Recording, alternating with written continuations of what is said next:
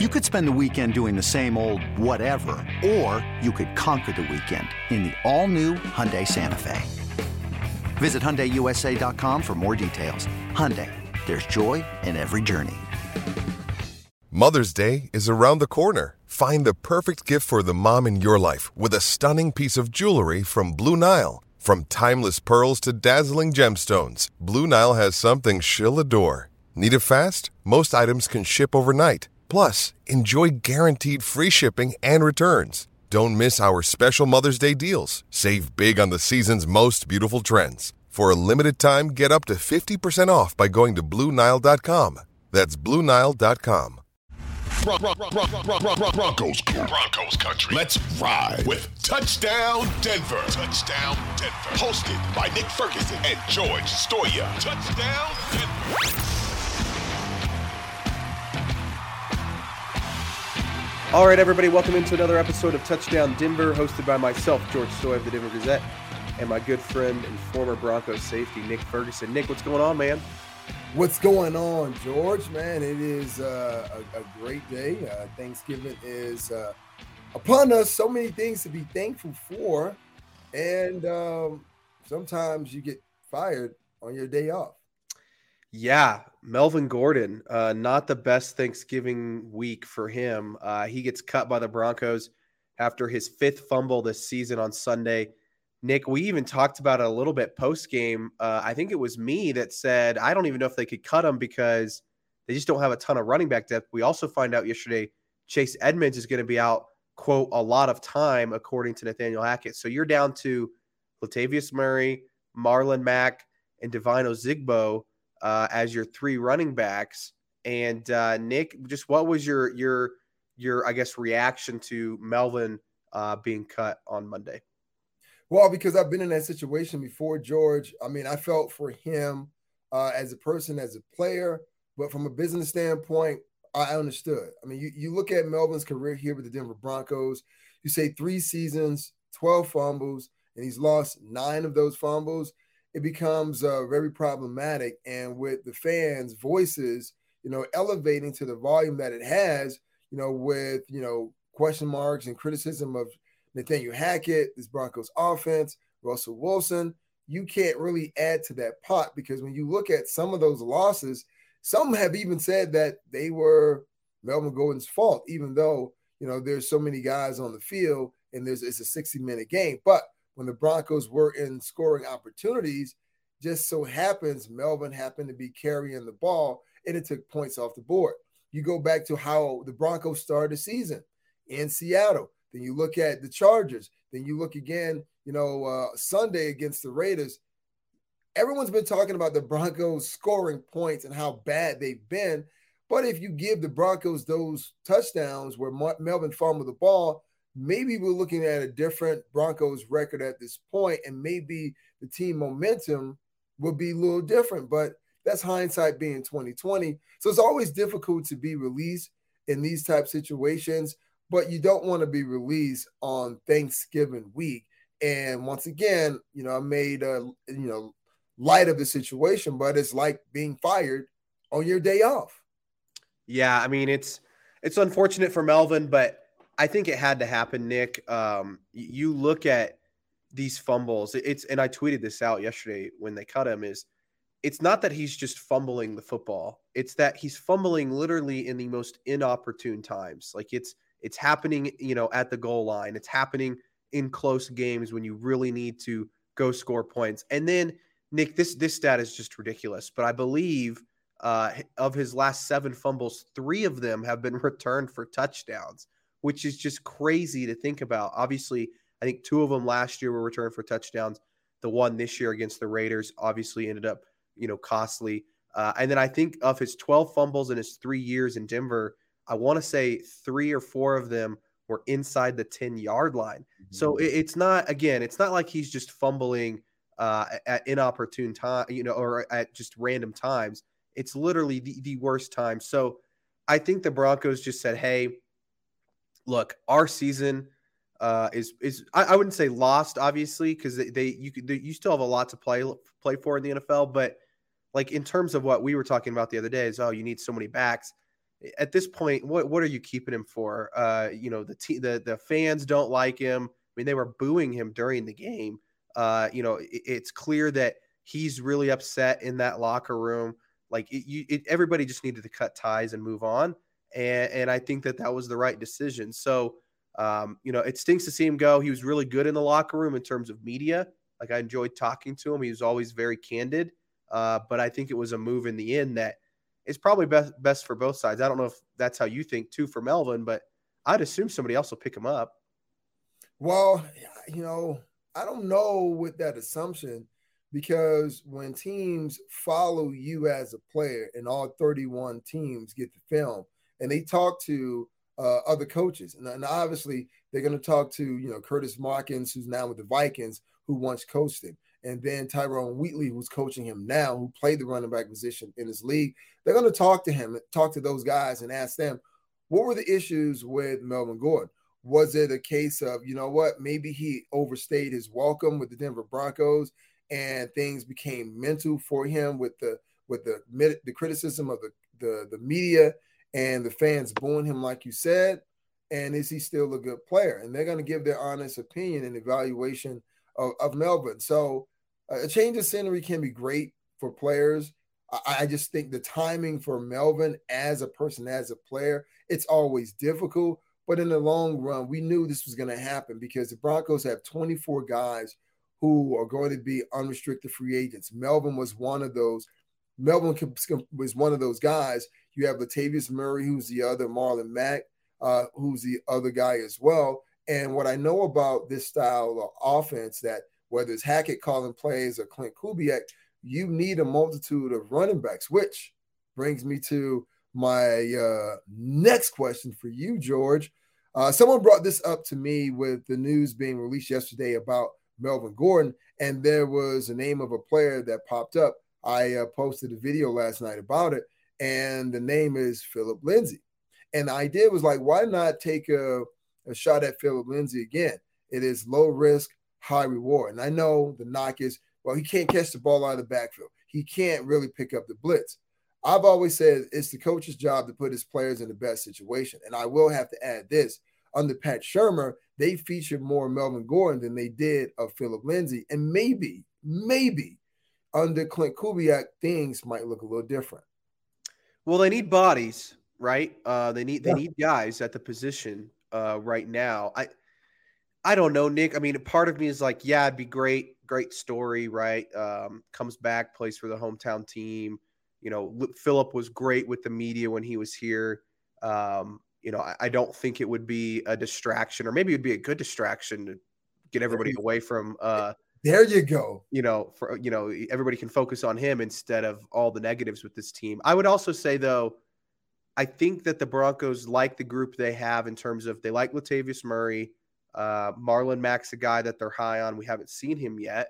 And then Zigbo, I think, will just be up this week. And then I expect Mike Boone to be back.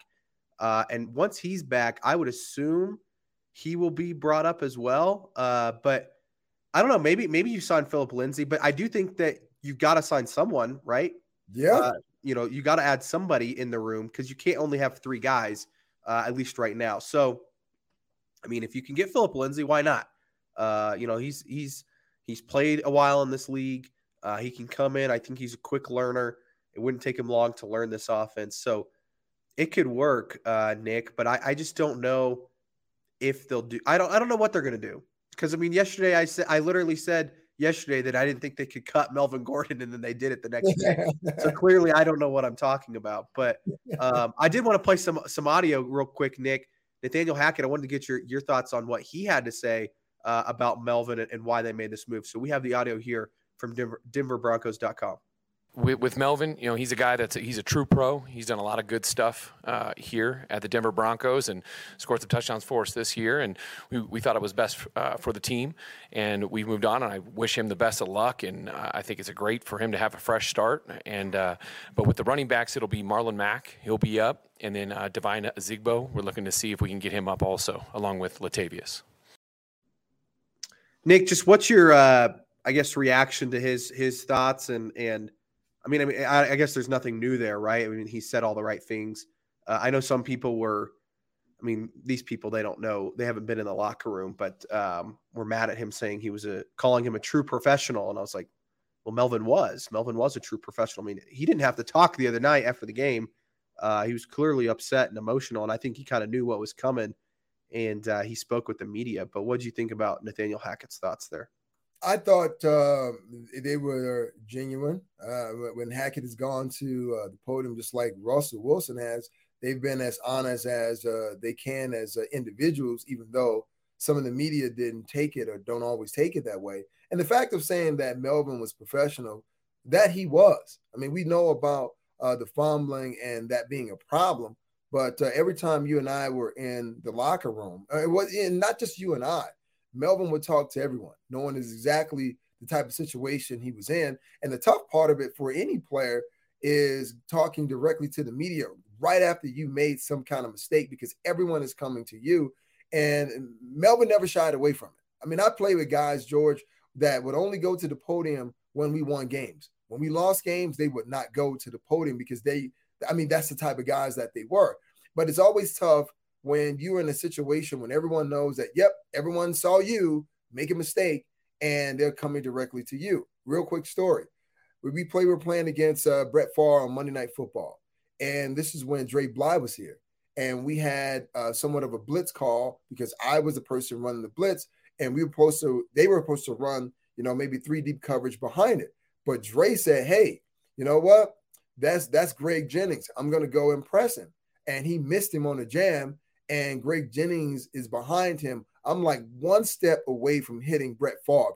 And he just launches this massive pass down the field. So I turn and I look to see, hey, you know what? Dre is beaten. Greg Jennings has the ball in his hands. I don't even chase him. I walk right to the sideline because I knew at that point the game was over. Immediately when the doors open for the media, everyone, it's like 20 media personnel rushed to Dre locker. And here's a question that was asked. Well, Dre, on that final overtime play in the game, what were you thinking? And I almost interrupted to answer the question like, what the heck do you think he was thinking? You think he wanted to do that? Yeah, he tried something that didn't work and it cost us the game. But that's how this situation worked. And Melvin has always been great in that regard as far as answering the tough questions. And I'll add this to it. Anytime that you hear anyone in the NFL say that a guy is being professional, there's a chance that some way that guy was being screwed, meaning that there was something that was happening internally against that particular player. That's for future reference when you hear that word professional used. But in this case with Melvin, it was a little different. He wasn't playing well, but decided to go to the podium and answer every single question. So I respect him for that. Yeah, and look, Melvin's, I don't know what the rest of his career holds. Maybe somebody picks him up, maybe somebody doesn't. But he's had a heck of a career. He's a guy that is going to go out as one of the better running backs the last decade. You look at his stats. He ran for 2,222 yards in only 3 years with the Broncos. He's got how many touchdowns here? 19 touchdowns. So he was a good player in Denver. You could argue even, the last 2 years that he was their best back. I know Javonte Williams was great last year too. So, he's a guy that, again, I know a lot of people questioned when they signed him. That's one thing I was going to ask you, Nick, as we wrap this up. Do you go back and you look at it? Obviously, the 2 previous years, it was a good signing. He did some good things. Do you go back and you say when they signed him back in whenever it was in the offseason, was that a good or bad signing considering how it ended up? Yeah, I'm going to say it was a good signing. You just mentioned 19 touchdowns. I think over the time that he was here, I think maybe a little over 2,000 yards on the ground. So yeah, it served its purpose because sometimes, when you're a running back, you have a shelf life that's really short. And I would say that he's played well. He played well for the Chargers. Didn't really work out, and sometimes that happened. He came here to join the Broncos and try to rejuvenate his career. And he had some games where it was just like, looked like vintage, Melvin Gordon. But then it's the ugly side of football. There was the fumbles inside the red zone on the 2-yard line. And you know how this works. that the fans only remember the last negative thing that you did. They don't remember the positive things that you did, because it's easy to go after those negative things. So Melvin had a great career, and here it is. I'm sounding like his career is over. But we would just have to wait to see, George, if other teams decide to sign him and just kind of put the fumbles behind him. But I would like to see him come back and be a part of an NFL team, be able to bounce back and put those fumbles behind him. Yeah, just ended up 12 fumbles in 3 years, just ended up being too much. And obviously 5 of those this season. So even though only 2 were lost, but still just too many to overcome. Nick, let's take a break and then let's dive into some defensive football. I want to ask you about a certain video that came out yesterday that I want you to react to. Hey, it's Kaylee Cuoco for Priceline. Ready to go to your happy place for a happy price? Well, why didn't you say so? Just download the Priceline app right now and save up to 60% on hotels. So whether it's Cousin Kevin's Kazoo Concert in Kansas City, go Kevin, or Becky's Bachelorette Bash in Bermuda, you never have to miss a trip ever again. So download the Priceline app today. Your savings are waiting. Go to your happy place for a happy price. Go to your happy price, Priceline. Another day is here, and you're ready for it. What to wear? Check. Breakfast, lunch, and dinner? Check. Planning for what's next and how to save for it? That's where Bank of America can help. For your financial to-dos, Bank of America has experts ready to help get you closer to your goals. Get started at one of our local financial centers or 24/7 in our mobile banking app. Find a location near you at bankofamerica.com/talktous. What would you like the power to do? Mobile banking requires downloading the app and is only available for select devices. Message and data rates may apply. Bank of America NA, member FDIC. Let's ride with Touchdown Denver. Touchdown Denver. Hosted by Nick Ferguson and George Stoia. All right, everybody, we're back from that quick break. And Nick, there was a video, and you and I talked a lot about Pat Surtain and the play at the end of the game. And for those that haven't checked out Nick's Twitter, he did a great breakdown of the play, why it happened, where Surtain can maybe learn from that play, there in overtime that ended up being the game winner. But Nick, I don't know if you saw the video of Davante Adams after the game on the field, yelling into the camera, he's too young, he's not there yet, talking about Pat Surtain. Oh, yeah. Which I thought was and some good smack talk. I felt like old Broncos Raiders. I know the Broncos and Raiders are not as good as they used to be when the rivalry was really at its peak, but it feels like Davante Adams and Pat Surtain could maybe spark a new rivalry there between the two teams. You know what? To be totally honest, yes. I did see the video and him yelling into the camera. And for me, it was one of those things where I knew Davante had that in him. We know just knowing how he is. And it's not that he's an arrogant guy. He's very confident. And let's go back to the first game where these two teams faced off in Las Vegas. Davante Adams didn't have one of those Davante Adams types of games.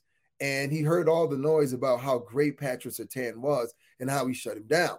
Truth be told, that's exactly what happened. He didn't have a great game against Pat Surtain, even though he had some yards in that game, but it wasn't the Davante Adams game like we saw on Sunday. So with the game on the line, Pat Surtain in coverage, you make that walk-off touchdowns. Absolutely, especially for a team that was 2-6 coming into the game on Sunday, and they beat their division rival twice with Josh McDaniels as their head coach. Of course, he was going to say something about it, but you alluded to something that's really important. When we look at this rivalry, it hasn't really lived up to those expectations. This could have been the play that lights the flame that reignites that rivalry between the two teams. And knowing as though Davante Adams has a long contract with the Raiders and Pat Surtain is in his second year and he's not going anywhere, we're going to see more of this battle. And knowing Patrick Surtain the way I know him, but more importantly, knowing his dad the way I know him, he's a little pissed off. He was a little emotional after the game because, that play was on him. But at the same time, this is a kid that is going to raise and elevate his level of play. And look, that play, George, would have got me. It would have got Champ Bailey because it was the perfect adjustment. If you go back to the second half of the Broncos game, the Raiders ran the same formation, same play. Kareem Jackson came down on the opposite side, right? But Kareem underplayed the ball, and that's the play where Devontae caught the ball and fell on the ground and should have gained more yards. They came right back to it. And I knew what Pat Surtain was trying to do. He was trying to beat Adams on a deep over route, then he just anticipated wrong, and it ended up being a touchdown. But at the sake of saying, wanting to see more of this battle between these two guys, that play, those comments have only ignited the flame inside of PS2 and rejuvenated this rivalry between the Broncos and the Raiders. What say you? Yeah, no, I think 100%. And those are two guys. I mean, come on. Davante Adams is probably the best wide receiver in the NFL. Patrick Surtain right now could make an argument for being the best corner in the NFL. They're in the same division. Look, Pat Surtain may not be there yet, according to Davante Adams, but he will be there soon. He's a guy that we've seen it all year, Nick. He had one, I wouldn't even say it was a bad game. He had maybe one bad play, right? He gets beat on one bad play. And that happens. And honestly, you watch him and the way that it happens, like you said, he was thinking it was going, he was already like, hey, they've ran this play. Yep. I know where the ball's going. And a lot of guys wouldn't even be thinking about that. Nope. So again, you get beat on one play by one just spectacular player. It's going to happen. I love the smack talk. I love Surtain being pissed off after the game. It just tells me that he's gonna get better. I mean, look, the guy's of, like you said, his dad. He's of the pedigree to be a great player in this league. Went to Alabama. I mean, he's played at the highest levels. Pat Surtain's going to be just fine. I kind of like the smack talk from Davante Adams because I do think it gives this rivalry a little bit of a spark. But Nick, one other thing I wanted to talk to you about on the defensive side of the football is, and Nathaniel Hackett was asked about this yesterday, is the pressure. The Broncos didn't really get after Derek Carr. I think that a lot of us thought they would. Baron Browning was back. He was close. I don't know if you saw, Nick. He was close on a couple plays. Even on that final drive before overtime, he was so close to strip sacking Derek Carr. Just couldn't get there. We didn't see much of Nick Bonito, Jonathan Cooper, Jacob Martin, those guys who played so well in Tennessee. We didn't really see them get after the quarterback. Are you worried at all about the edge pressure? And obviously, they still continue. They have some depth there, but they've also got some guys banged up. I'm not overly concerned, but it is something that's on my mind because when you look at what has been the catalyst for this Broncos defense playing as well as they played, it has a lot to do with edge pressure. Sometimes it's not just sacking the quarterback, but forcing the quarterback into somewhat of an error throw and knowing as of late that the Broncos have not been able to do it. I'll even go back to the Thursday night game in overtime against the Colts when, Baron Browning injured his hip and he had to, I think it was a wrist. I'm sorry. It was a wrist injury and he had to come out. The moment he came out, that changed the complexity of the game and Matt Ryan was able to move the ball down the field. So you fast forward to Sunday against the Raiders, Russell Wilson was sacked 3 times. Derek Carr, once.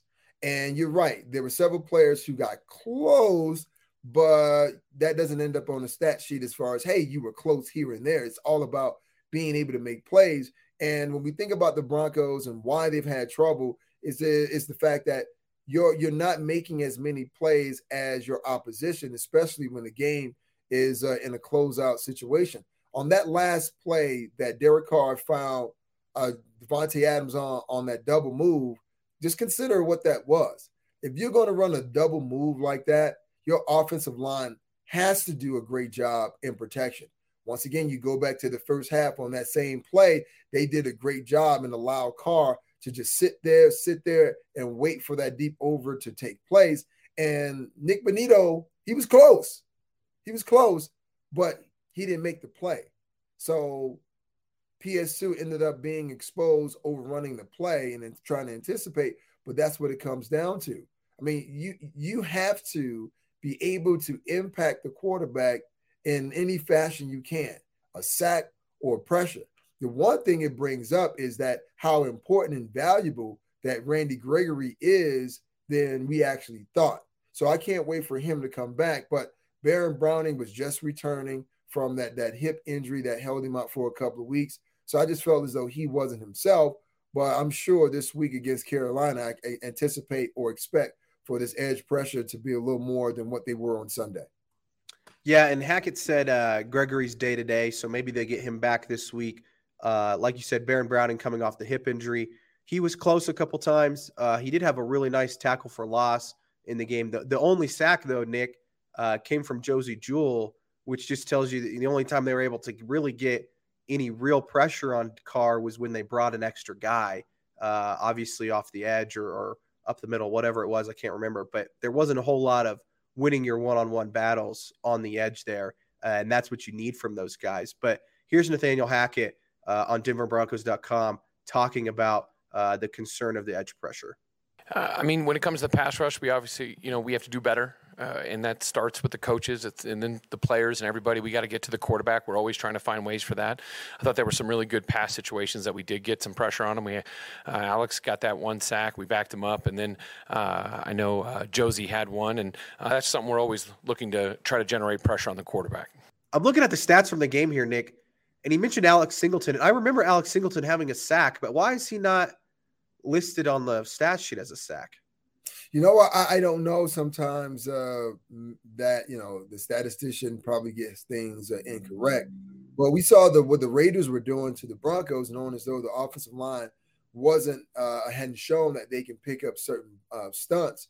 They kept sending Denzel Perriman, and I think he had 2 or 3 quarterback hits on Russell, and it just seemed as though those A gaps were just wide open. So hopefully the Broncos can fix that. You would like to see Ejiro Evero go to that, but I understood what he was trying to do as far as keep his linebackers back. But once again, I'll say this, man. I'm still proud of what Josie Jewell is putting on tape and what Alex Singleton is putting on tape as well. There were 2 plays that, one for each guy that you would like to take back.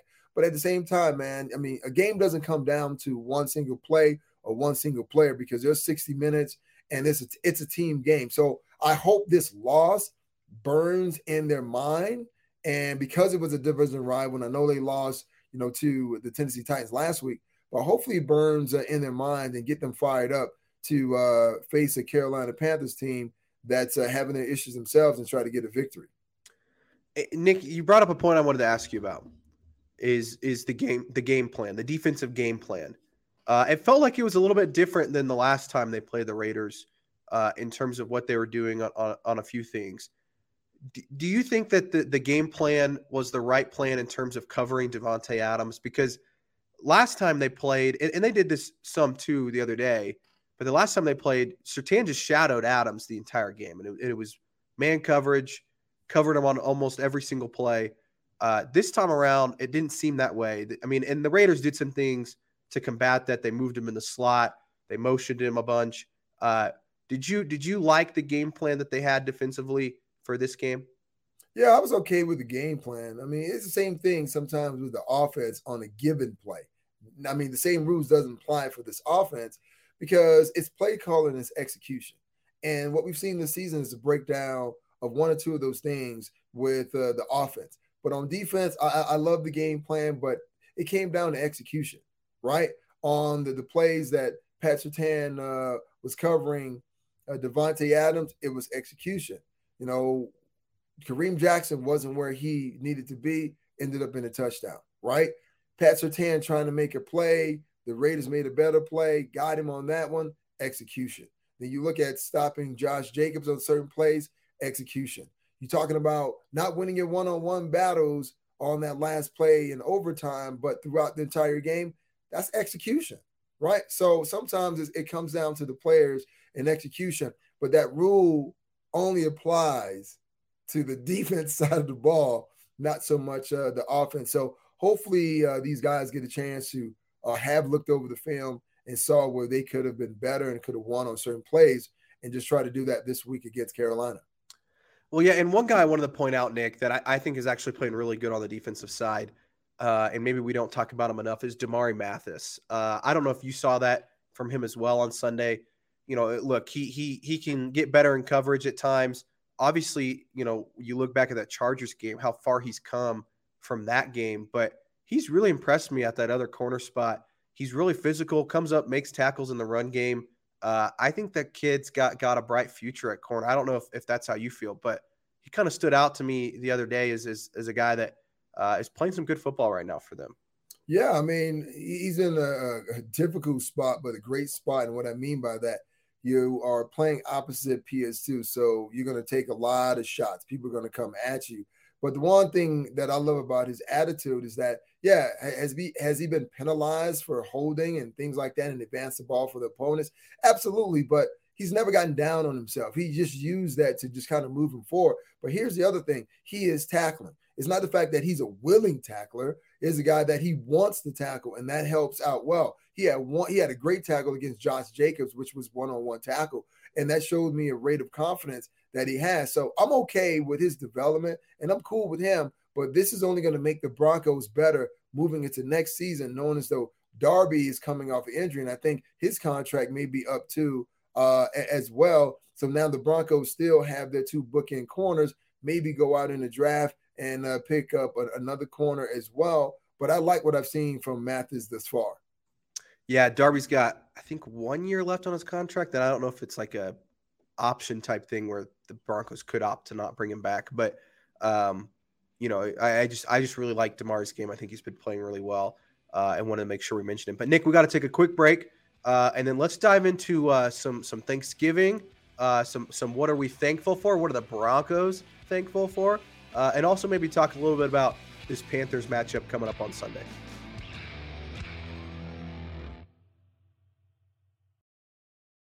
When you need mealtime inspiration, it's worth shopping Kroger, where you'll find over 30,000 mouth-watering choices that excite your inner foodie. And no matter what tasty choice you make, you'll enjoy our everyday low prices, plus extra ways to save, like digital coupons worth over $600 each week. You can also save up to $1 off per gallon at the pump with fuel points. More savings and more inspiring flavors make shopping Kroger worth it every time. Kroger, fresh for everyone. Fuel restrictions apply.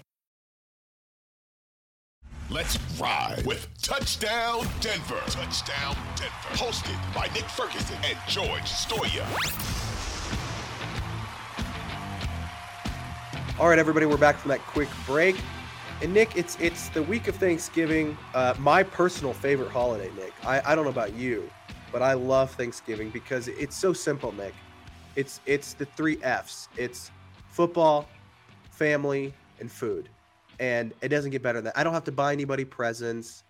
I don't have to receive any presents and be like, oh, thank you, even though I don't really want, whatever they got me. I don't have to, 4th of July, there's all the noise and the fireworks, which is great. 4th of July is great. It's a great holiday. Halloween, you got to think about what you're going to wear, dress up. Thanksgiving's the best, Nick. It's the best. It's just food, which is really good food. I love Thanksgiving food. And you just sit around and you hang out with your family and watch football. You know what, man? You are Scrooge McDuck for real. I mean, you just want to come downstairs with your house shoes on and your pajamas and just put your feet up on the ottoman and just watch football all day. Listen, I get it.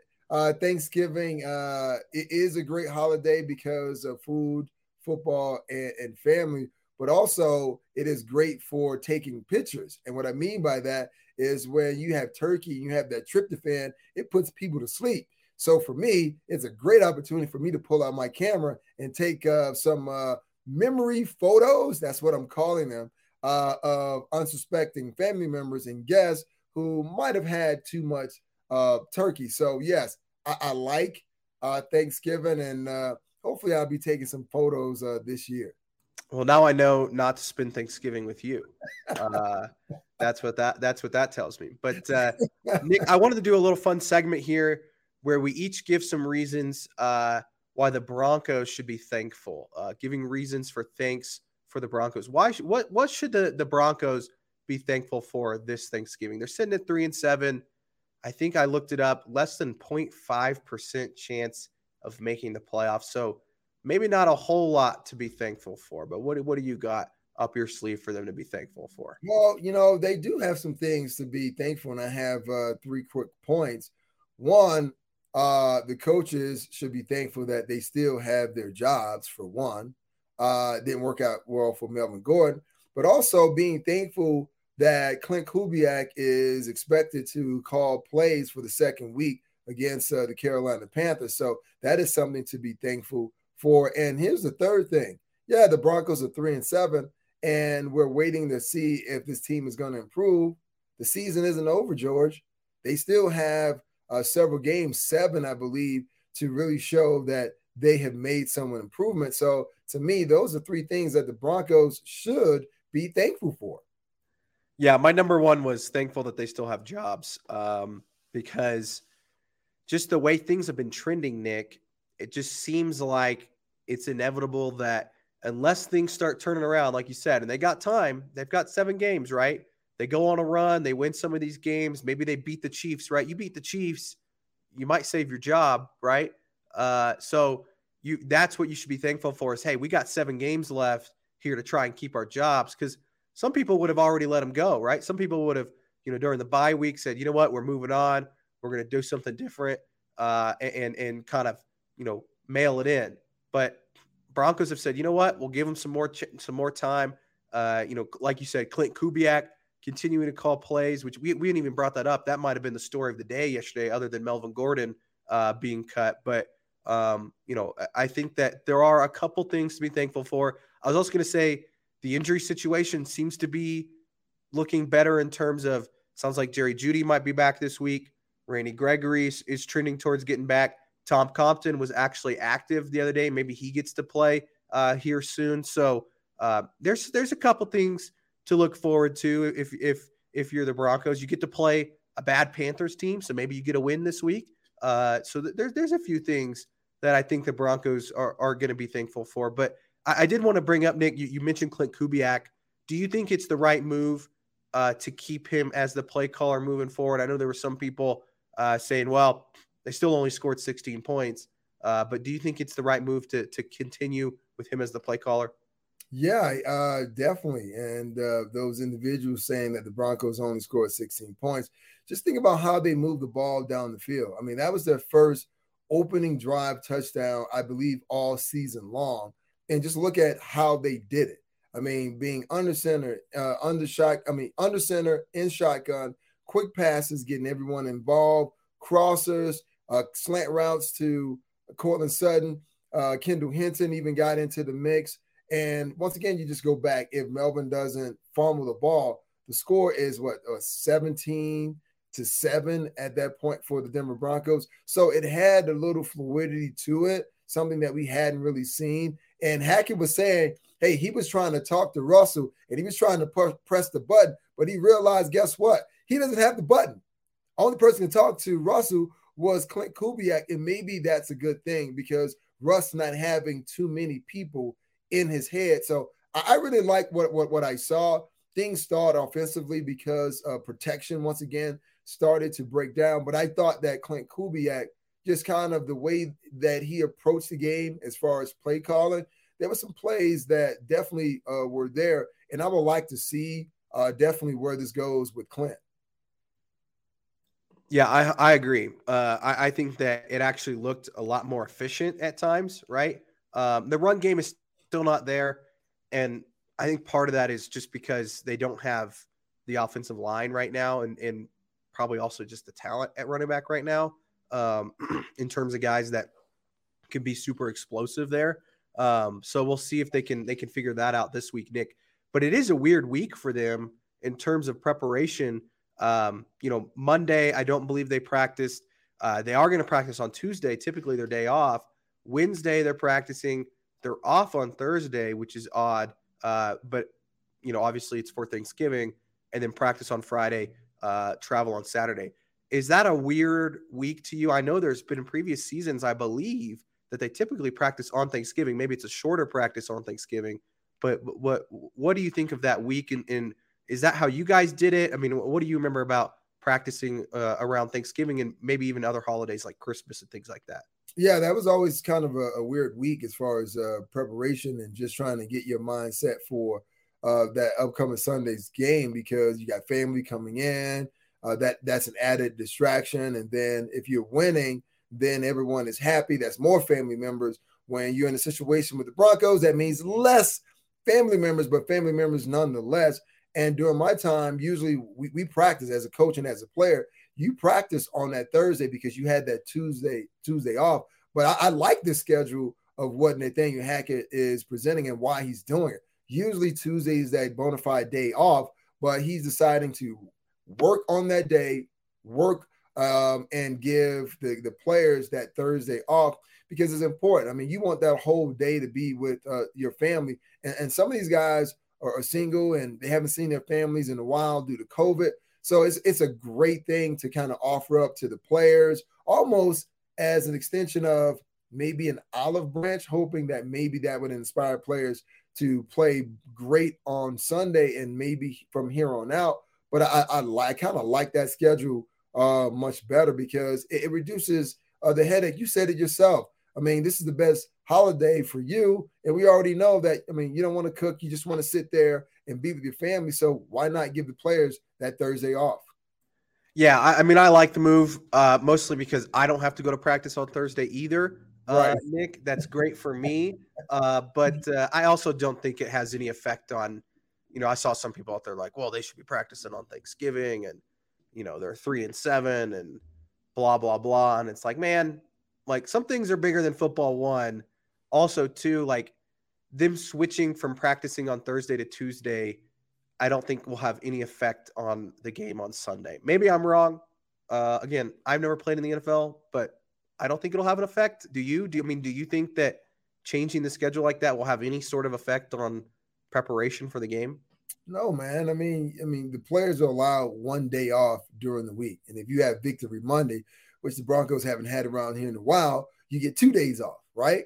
But no, you're going to get that traditional 1 day off, and you're doing it later in the week. So that means that the guys are getting the game plan earlier than they usually get it, and it gives them time to, on Thursday, to spend that time with their family, but also still have an opportunity to go over the game plan. And oh, by the way, they're still going to practice on Friday. So this should not have any impact on the players in game preparation whatsoever. Quickly, Nick, what do you think about this matchup with the Panthers? Obviously, Panthers have not had a great season, 3-8. It sounds like we don't even know who's going to start at quarterback for them. Could be Baker Mayfield, who looked terrible last week, threw 2 interceptions against the Ravens. They only scored 3 points. You would think this would be a big day for the Broncos defense. Their defense is pretty good, the Panthers. They've got some good playmakers. But this feels like another game that the Broncos should win. Quickly, what do you think of this matchup with the Panthers? Well, you mentioned it. The Panthers do have a highly underrated defense that can definitely get after this offense. So it's going to be up to Clint Kubiak to kind of scheme guys open, create some space for the wide receivers, but more importantly, try to finally get that run game on track, because I would love to see more play action from Russell Wilson, because I know he's been waiting to chunk the ball down the field. So I would love to see that. But also, don't forget, I mean, Baker Mayfield has won some games in this league, and the backup quarterback PJ. I've talked to PJ before, even when he was in the XFL. This is still a very talented guy at the quarterback position. They can move the pocket, and knowing as though the Broncos have not, as of late, been able to kind of bring down the quarterback, all you have to do is just kind of give them some time, and they can make some plays and make some throws. So this is not a gimme game as we thought it was for the Denver Broncos. If they want to win this game against the Carolina Panthers, they have to go out and take it. Yeah, they're a scrappy group. And, as someone who, I know Baker personally, having gone to school with him at Oklahoma and covering him, he's a guy that they may be 3-8, but that doesn't mean he's going to come out there and just, give up and not play hard, right? I don't know if he'll play well. He hasn't been playing well this season, and I don't know how much of that is his fault. Obviously, their head coach gets fired after a few games. It doesn't seem like they have a great, talented offense mean, they traded Christian McCaffrey. That kind of told you everything you need to know about what they thought about their season. But this is a scrappy Panthers team, and you're playing on the road. The Broncos have not been great, on the road. They haven't been great at home either. But I think that this is a game that they're the more talented team. And I think that they should be able to stop this Panthers offense. I just don't know if the Broncos offense can move the ball much either. So I think you're looking at, once again, another slugfest in terms of, what this game will look like. Nick, what's your score prediction for this game? Well, I'm going to stick with the tradition of the Broncos not scoring that many points. And, as bad as Carolina has been at times, there's a possibility for another low-scoring game. So I'll say 17-14, Broncos win. Yeah, I'm taking the Broncos 10-3. I think it's very ugly. I think the defenses play really well, but I do think the Broncos get a touchdown. I think Russell Wilson throws his 300th touchdown pass in his career, and that's the game. That's the difference is a touchdown pass from Russell Wilson in what I think will be an ugly game. Lastly, Nick, before we get out of here, it's Thanksgiving. We talked about what the Broncos are thankful for. I want to know what are you thankful for this week? Man, I'm thankful for life, because if you don't wake up that morning, then that means there's a big void in your life. So I'm thankful for waking up every morning. I'm thankful for, my family having the ability and the health to go out and help people here in the community here in Denver, man. I'm thankful for getting to know you more, and thankful for our producer, Nick. Life, as we saw what happens in Colorado Springs, I mean, it can happen quick and it can be taken away from you. So, I mean, I'm just thankful for all the people that I've gotten a chance to know, and I'm looking forward to getting to know more people. Yeah, dang, Nick, that was deep, man. I appreciate that. I am also thankful for my family, obviously. Thankful for my aunt and uncle who are having me over for Thanksgiving on Thursday. I'm lucky enough that I do have some, most of my family's in Oklahoma, but a good chunk are also here in Denver. So I'm going to get to see them on Thanksgiving. Going to also see some friends this week that I knew from college that live here. So thankful for them. Thankful for this job, Nick. I know we sit here and we complain about having to watch some ugly football games, right, every week. But at the end of the day, we're watching football at the highest level, man. That's a pretty cool job. So thankful for the Denver Gazette giving me this opportunity. Thankful for this podcast. The two Nicks, the best Nicks in the world, other than my brother, Nick. My brother's also Nick. So I have all these Nicks in my life. Thankful for all of them. But, thankful for just getting to do this every day, Nick. I think it's a really cool job and something that I look forward to every single week. So, and thankful for the listeners, Nick. Shout out the listeners. Yeah. Thankful for you guys. Make sure you guys subscribe this podcast. We won't have one the rest of this week. We hope you guys enjoy your Thanksgiving. Hope you guys are thankful for everything going on in your lives as well. And we will see you guys after the Panthers game on Sunday.